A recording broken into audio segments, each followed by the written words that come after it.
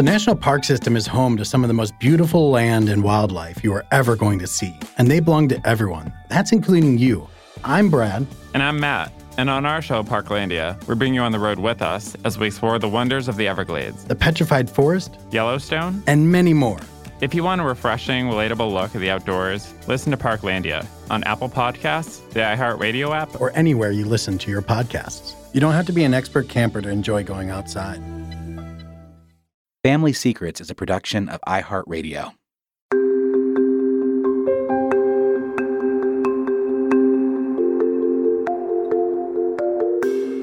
I'm Dani Shapiro, and this is Family Secrets.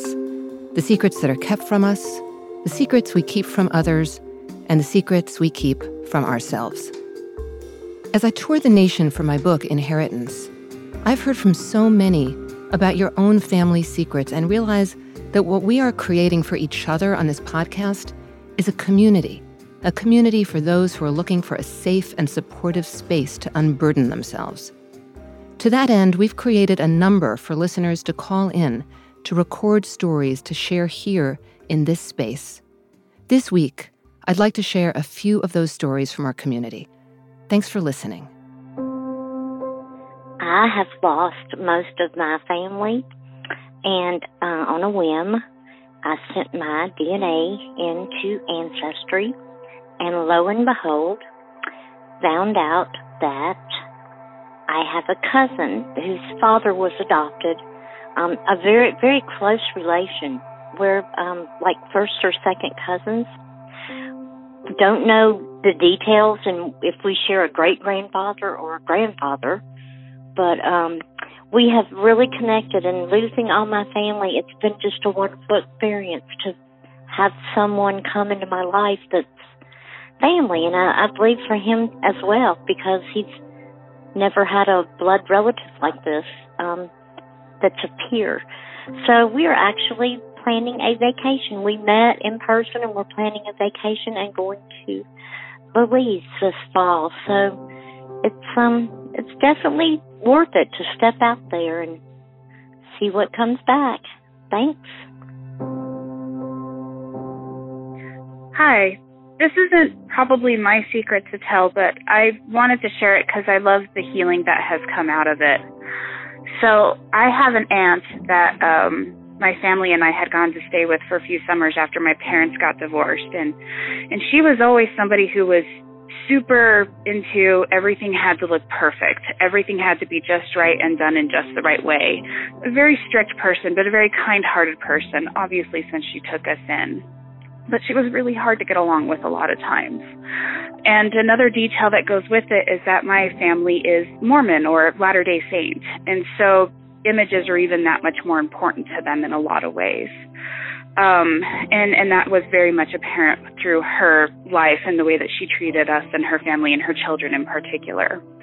Well, it was really interesting because her son was given a DNA test by his in-laws a few years ago, and it turned out that he had a half-brother match that he had never known about. And it turned out that this aunt, who had such an obsession over perfection, had to give up a baby for adoption when she was 19 years old. And so they finally got to find out about that they all had a bigger brother. This is the oldest brother out of 6 children in total for my aunt. And from what I understand, when it came out, my aunt was very reluctant to talk about it at first, but eventually, over a couple of weeks, after my cousin had gotten the message that he might have a brother-in-law, she finally decided to open up. And it's been really awesome to see, because I didn't know that this had happened a few years ago, but just from the outside looking at it, I've definitely seen her soften over the years in being less judgmental and less uptight about how things looked in appearance. And it directly correlates with the time when she was coming out to her immediate family that she had a son that they'd never told them about.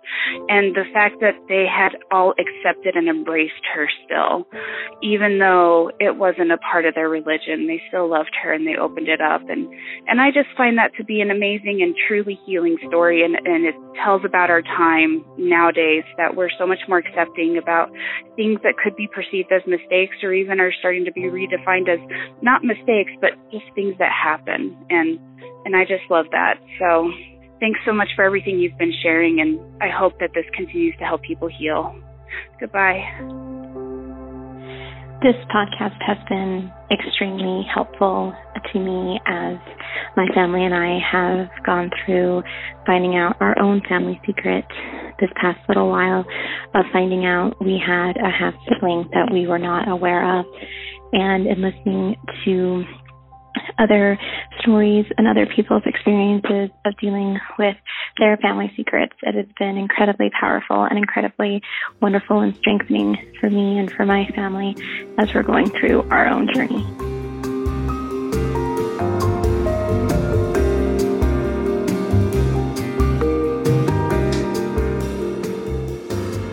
If you'd like to share your story, call 1-888-SECRET-0 and record your story. We won't be able to run all the stories, but we do want to shine a light on as many as we can. The number, again, is 1-888-SECRET and then the numeral 0.